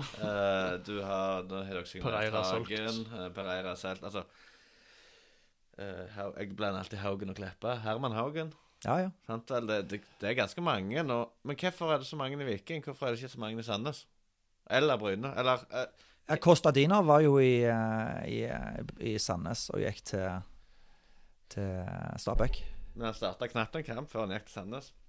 Nei, til Stabæk. Ja, det vet jeg, men allikevel så... Det der å gi det sjansen, da. Altså, holder det å ha et godt juniorlag? Er det som er målet? Å vinne NM i junior, eller er det å skape 2 A-lagsspillere i året? Ja, det kan godt være at du svarte på det på slutten der nå. At det liksom, du tar å lufte de opp og gi de sjansen. Ja.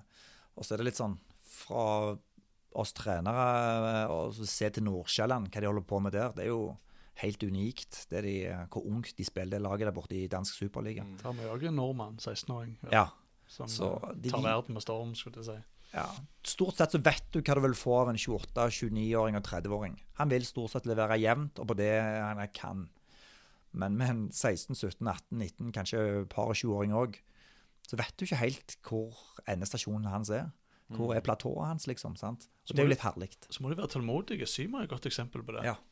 Kjempetalent i ung alder. Men jeg synes bare det er så merkelig at grunnen til jeg spør da, det er jo at hvorfor var egentlig ikke Kostadino god nok til å starte som nummer 6 for Sandnes i fjor, og så kom han inn til Stabæk og så er han god nok der? Det er jo sikkert mange faktorer som spiller inn. Han var i hvert fall veldig god mot oss opp borte. Ja. Veldig god. Så, men det er jo det er vanskelig for oss på utsiden å sitte og se på hva de andre gjør, liksom. Men en annen eksempel er jo liksom, som vi må ikke glemme også her, for nå har det ikke vært lokalfotball på 1,5 år nesten. Sant? De fleste slutter gjerne i oktober 2019. Tell me about it. Ja. Og det var jo sånn vi hentet Sebastian Sebulonsen, med at vi så han på Sola, og han er en som har gått under radaren på samtlige kretslag. Og de fleste spillerne på hans Sola-lag gikk vel til sikkert både Viking og Sandnes Ulf når de skulle satse, men han ble værende og ble tatt opp på et A-lag og gikk den tunge veien der da. Og det er også en vei. Du må ikke inn i akademi for å bli vikingspiller. Og vi synes jo det er veldig gøy da, på en måte, at det går an på en måte å komme fra utsiden også, i en alder av 19-20 år, og så ikke gått junioralderen i akademi. Og hei Viking, her, se på meg. Det er jo dere med Bjørshol for eksempel da. Vidar, Åsane, Viking. Ja.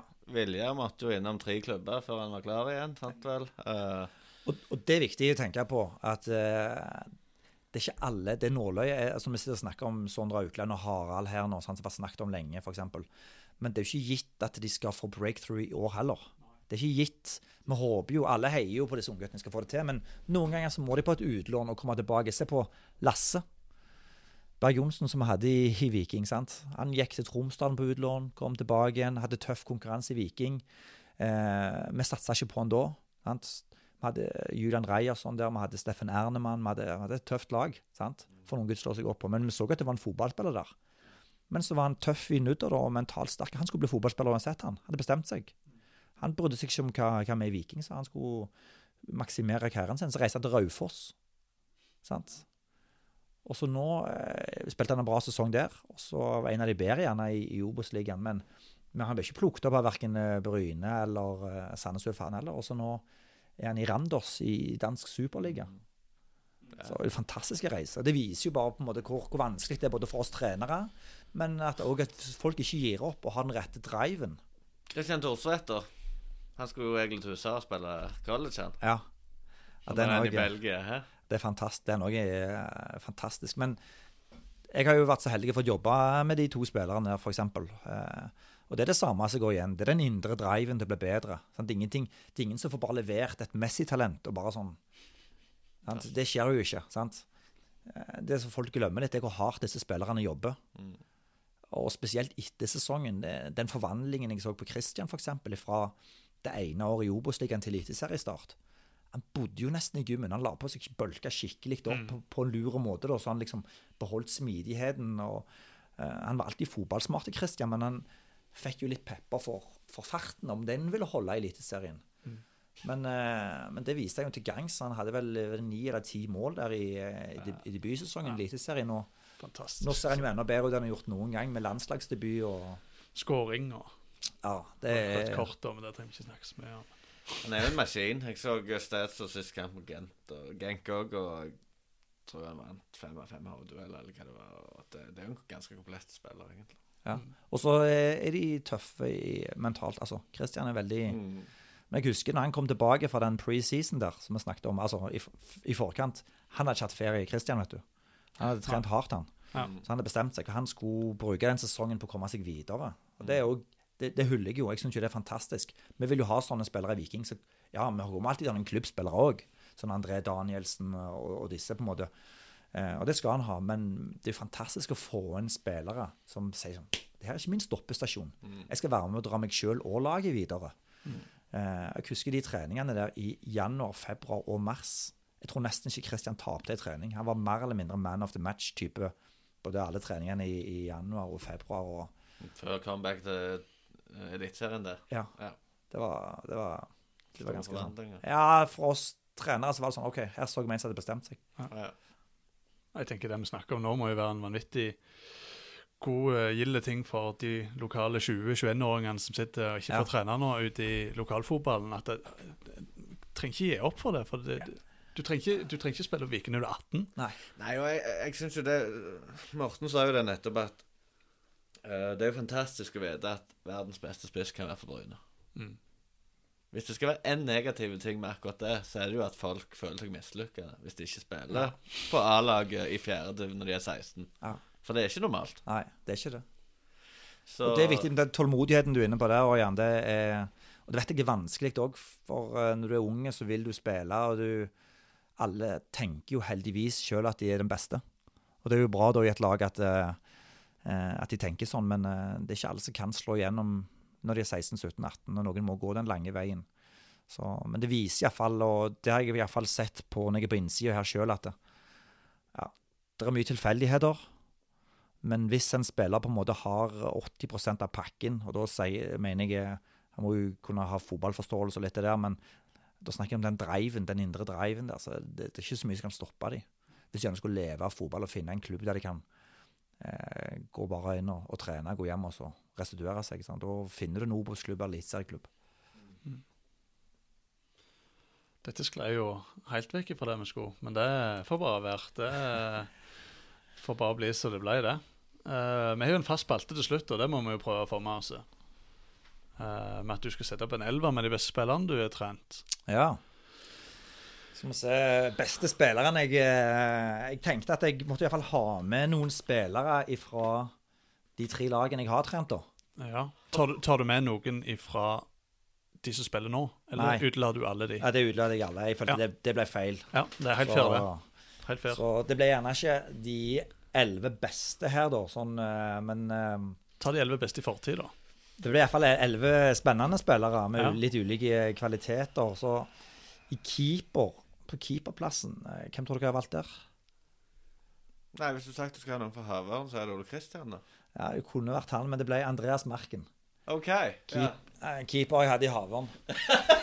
Så han har aldri spilt høyere enn 4. divisjon da, men hvis det går an å reite personligheten hans på en måte, så spiller jo han Champions League. Ja, ok. Ja, det er en alle tiders type. Han er jo godt over 1,90 og en skikkelig sånn god bamsegutt, liksom, så du har bare lyst til å klemme han når du ser han.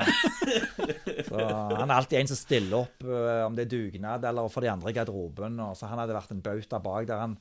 Det gikk jo inn litt mye rart av og til. Ja. Men det får bare gå inn, det tenker jeg. Det er greit, det. Ja, det er greit, det. Når han har den personligheten han har, så får han stå i mål på laget mitt. Noterer du det navnet der, for det kan være jeg må på keeperjakt senere, sammen, Markus.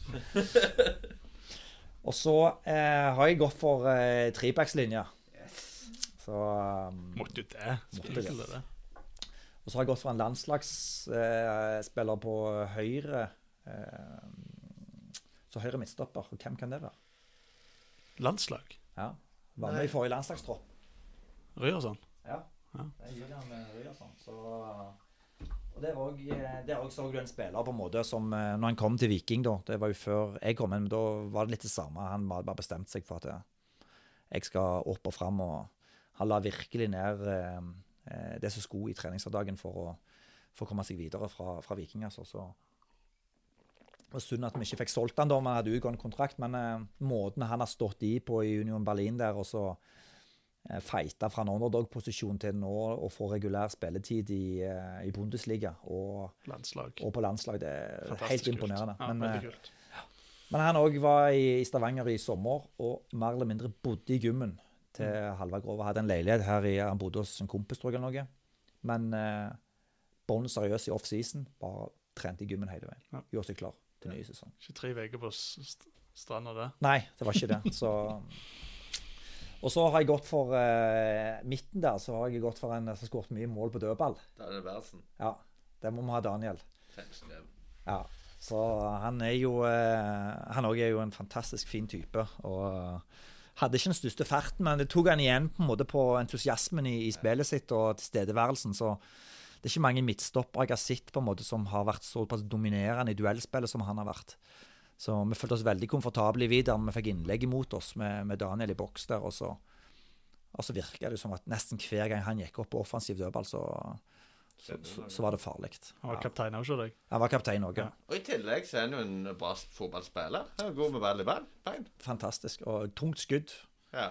Så det var vel farten. Hadde han hatt litt bedre fart, eller hadde Bjarne også kommet inn tidligere i Viking, gjerne med den lokale stilen sin, så kunne jo fort Daniel vært en som hadde havnet i Viking. Og det har jo alltid vært mye snakk om Daniel Berntsen, folkets lag, og han har vært god på Vida i mange år. Han var jo i Randaberg da året de spilte i Obos. Ja. Og jeg rekna mest med han kom, altså. Han var spiller og fin mann. Veldig fin mann, så han tok plassen til Leo Østigård, faktisk. Så det er sterkt, han. Ja da.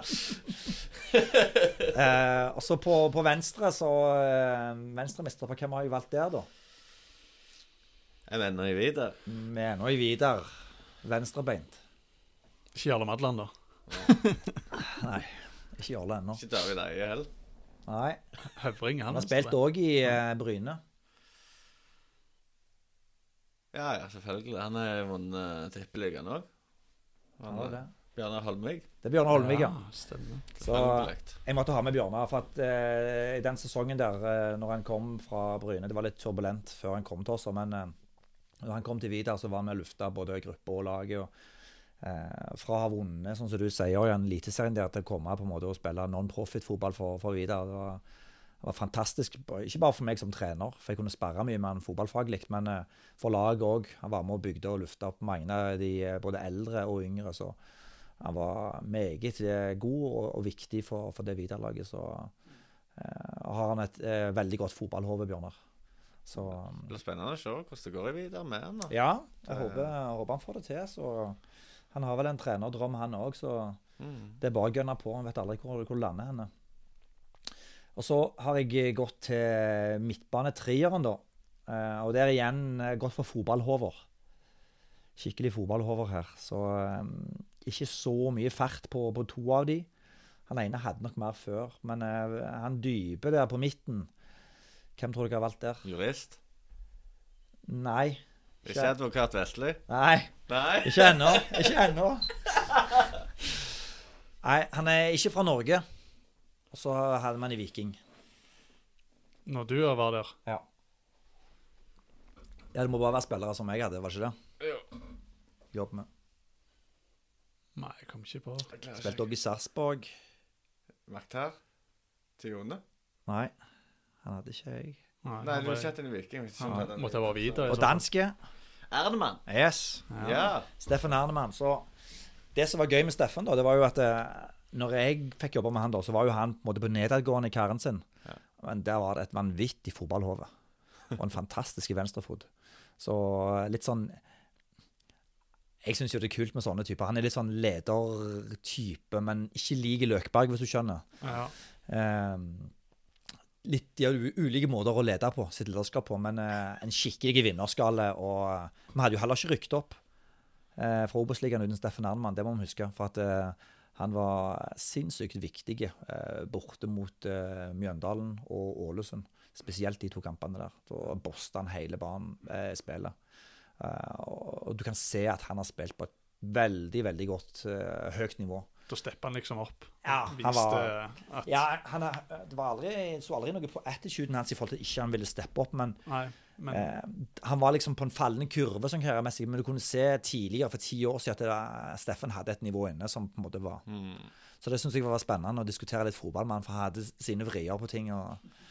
Jeg husker jeg observerte han på siden et par ganger. Greit temperament der. Ja, det var skikkelig. Ja, på godt og vondt, altså. Ja. På godt og vondt. Så han med her for fotballhjernen sin, og så litt typen da. Jeg liker jo litt sånn karakterer. Ja, konge. Og så de 2 andre som skal flankere han da. Hvem kan det ha vært? Det med oss noen hint. Ja, ene var dere litt inne på i Vidar her, gjerne. Ja, det jo... Makter. Partneren til TP advokatfirma, Andreas Vestli, tipper jeg. Ja. Av Vestlien og klassemann. Ja, det var han. Når vi snakket om fine typer bak i mål der og litt andre plasser, så Vestli, han når veldig høyt oppe på min liste, altså på typer, altså. Ja. Og for helt ærlig så tenkte jeg sånn, jeg kom inn sånn, jeg trenger sikkert en ny midtbanespiller, for at han for treig. Ja. Jeg trodde gjerne ikke at han skulle være så god, men han var jo, Vestli, han var så god, han. Så han også jeg sikker på en spiller på en måte, hvis han hadde hatt litt mer, kanskje tur i forhold til litt skader og sånne ting, kunne spilt på eliteserien lenger, altså. Fenomenalt god i lufta, og en spilleforståelse, og han plasserte seg så klokt hele veien, så... Jeg kjenner han ikke godt nok, men han studerte jo til å bli advokat mens han holdt på de rykte opp til Obos, i hvert fall med Sandnes, så har man ikke holdt på å studere mens han var han med i litt, serien? Var han ikke der på det laget? Jeg tror han var på det laget sånn. Ja, det tror jeg. Jeg tror det. Og så det kan jo være at måtte lagt litt mer i potten i stedet for at nei, jeg vet ikke. Ja, men han der ble jeg sinnssykt overrasket. Ja. For han kjente ikke så godt før jeg kom. Nei. Jeg visste jo han hadde vært i Sandnes for sånn, men ja, han imponerte meg. Og fotballhovet utfordret meg, spurte om ting, var konstruktiv, veldig voksen. For alderen ja så han var med å roe ned Høvring og Sigve Kleppa når vi måtte justere temperaturnivået på trening når Jarle Madla hadde fylt knottene sine, så var advokaten inne i bildet for jeg roa ned. Ja, veldig bra. Ok, hvem er den andre da? Ja, da er det en skikkelig vikinglegende igjen. Ok. Andre? Ja. Ja. Da var det André Danielsen, så... Uldren kom ikke med på laget ditt, altså? Nei, han er ikke inne her nå. Jeg har ikke hatt med noen som jeg har hatt nylig der. Nei, ok. Da er jeg med. Ja. Så André Danielsen, han må med, for han også enorm fotballhove. Så... Legende. Ja, helt legende i vikingmiljøet, og fantastisk reise han har vært igjennom der, og han fikk jeg jo liksom på nedadgående da. Han hadde jo pika når jeg kom inn, men... du kan se også den fotballen som bor i André og med noen treninger der når han virkelig var på, det var veldig viktig for oss både i oppbrukssesongen og i den sesongen vi etablerte oss, og ja, da var han gjerne ikke med den sesongen, men ja, uansett, André var veldig mye fotball i han, og jeg tror den fotballen, den midtbanen der med han Erlemann og Vestli kunne vært interessante. Der er det mange kamper også. Ja, der er det mange kamper, mye rutine. Ja. Jeg tror det laget hadde vært jækla kjekt også på en sånn lagfest. Ja. Så jeg tror vi måtte kjørt lagfest her etter hver kamp. Det var busstur uansett. Gått en bortebuss hver kamp. Og så har jeg på vingbekkene, det måtte jeg ha litt galskap. Kristian Høvring Høyre. Nei, han var oppe til vurdering, men det er en som galner han fra samme klubb. Nei, det gjør det Madland da. Hæ? Nei, det har jeg sagt før sendingen, at han får ikke lov å være med i alle Madland. Ja, ok. Like gale på samme klubb. Ja, det var litt mer galt. Det var et vandrende gult kort. Hva? Så det har han gitt seg også? Ja, jeg tror han vurderer å spille igjen, men når det ikke har vært fotball på en stund, så... Jeg tar han så nå. Han driver et selskap for seg selv. Han er fra... Kan benytte den nye tunnelen som kom mellom... Åja, Kleppa Kristensen? Ja. De må ha Sigve. Må ha noe med trøkk der. vet Litt du hva? helt galskap. For en spiller, ja. Så han også hadde et veldig stort potensial som han ikke fikk sikkert maksimalisert. Men veldig trøkk i han også. Men vandrende gult / rødt kort. Ja. Så han måtte temme mye. Jeg husker et par ganger. Sigve sa til han i pausen: har du gult? Ikke noe tøys nå i andre omgang. Etter 5 minutter. Men han også... Nei, han sa hva han sa til meg en gang: du må bare bytte meg ut, de kommer til å få rødt uansett. Balotelli-stil. Han kunne jo i prinsipp, nå har aldri jeg trent han da, men han er vel en av få spillere du kan bruke i ikke 11, men 10 posisjoner. Ja, han var en skikkelig potet. Men han var jo sånn at hvis du sprang inn i han, så var det jo akkurat å springe i en betongvegg. Ja. Det var så sterkt det. Så når han kom inn med fart og klyvene sine, så var det vanskelig å stoppe. Ja, derfor jeg ikke tenkte på han, for jeg har kun sett han sentralt i banen, tror jeg. Ja. Jeg har ikke sett han ute til høyre der, så navnet slo meg. Ja, det er fascinerende spiller, altså. Og så på andre siden da, der har vi litt temperamentsfullt der også. Jeg mener jo Vidar. Nei, det er Viking nå. Slatko. Ja, da er det Slatko. Det er litt temperament. Du må ha litt temperament. Vi må ha en skikkelig en matchvinner ut på der. Ja. En som kan lede an det her galskapet. Så tenker jeg Holmvik bak Tripic der. Det må være bra. Og så kan advokaten megle litt på det når det går helt mellom de diskusjonene der. Det kan sikkert bli varmt, ja. Nei, han trenger ikke så mye tiltale. Alle vet jo hva Slatko står for, men han også var kanonkjekk å jobbe med. Fantastisk vinnerskalle, og han gjorde alt både på trening og kamp for å vinne. Så og det liker vi. Ja. Og på topp så har jeg 2 spisser. Begge 2 er ganske fotballsmarte. Det er vel stikkordet der. Hva klubber? Viking og Viking / Vidar. Da er det vel Jostein Ekeland. Ja, Jostein Ekeland er inne. Så en utrolig smart fotballspiller, som dessverre har vært litt skadeplaget med ankel, men i Vidar-tid også da, veldig, veldig fotballsmarte. Og litt sånn grunn til å hente han til Viking også. Bor noe enormt i fotballforståelse i han. Altså enormt dedikert, er ikke det? Jo, også kjempegod avslutter med begge bein. Så Hadde du Hallgunn sett også på den? Hva spilte de i laget videre? ja, han også var der. Ja. Mm. Så det ble han eller Vestli og Tripic der, så ja. Men det ble Jostein der på den ene, så Den andre er samme alder, cirka. ja. Skåret 4 mål i siste kampen til Vidar-sjef. Nei, han er ikke, han andre er Viking. Andre Viking, unnskyld. Ja. Østensen? Nei, Liksom, vi har snakket om han i dag. Vet han? Nei, vet du han har Vet han Nei, Tommy spiller jo ennå. selvfølgelig. Spisse hadde det jo ryktet opp, det var jo Tommy. Men vi snakket om Han at var gjerne ikke spiss da, men han har spilt spiss, og jeg har lagt han til spiss i hvert fall. Torstvedt? Ja, Ja, ikke sant. selvfølgelig. Ja. Da har vi en venstre og en høyrebeint der oppe, 2 fotballsmarte, ja. og så har vi 2 gallene på kantene, og så har vi en ganske stabile midtbane der. Det blir mye. Ja, du har en god balanse. Ja, det er en god gjeng det der, tror jeg. Ja, så ok på dødball også der med Sigve og Torsvedt og Vestli og Berntsen og... Ikke minst. Men er de siste 4 like gode som de første 6 på fest? Litt for seriøse, de? Jeg har ikke sett de 4 siste utfoldet seg. Nei, altså, jeg vet jo litt om noen her, så jeg skal ikke utbrodere noen, så... Jeg tror dette laget stort sett hadde gjort det bra på fest også, altså. Men,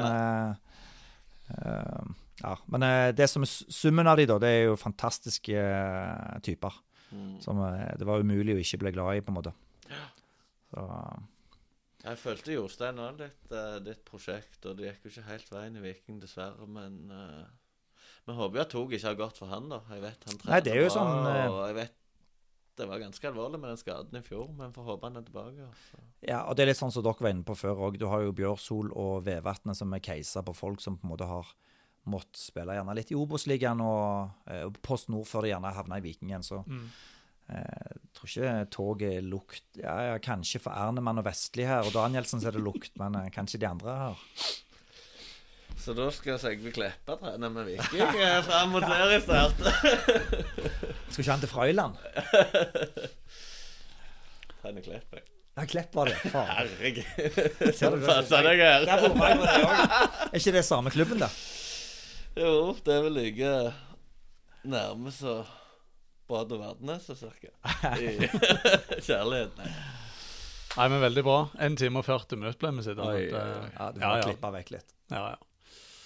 Men vi stilte jo Bjarne et spørsmål. Jeg vet ikke om du hørte det.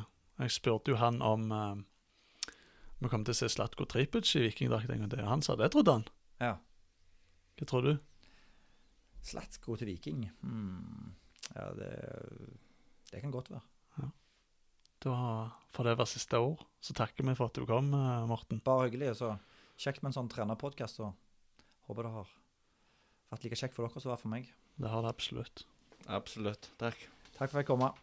Hei.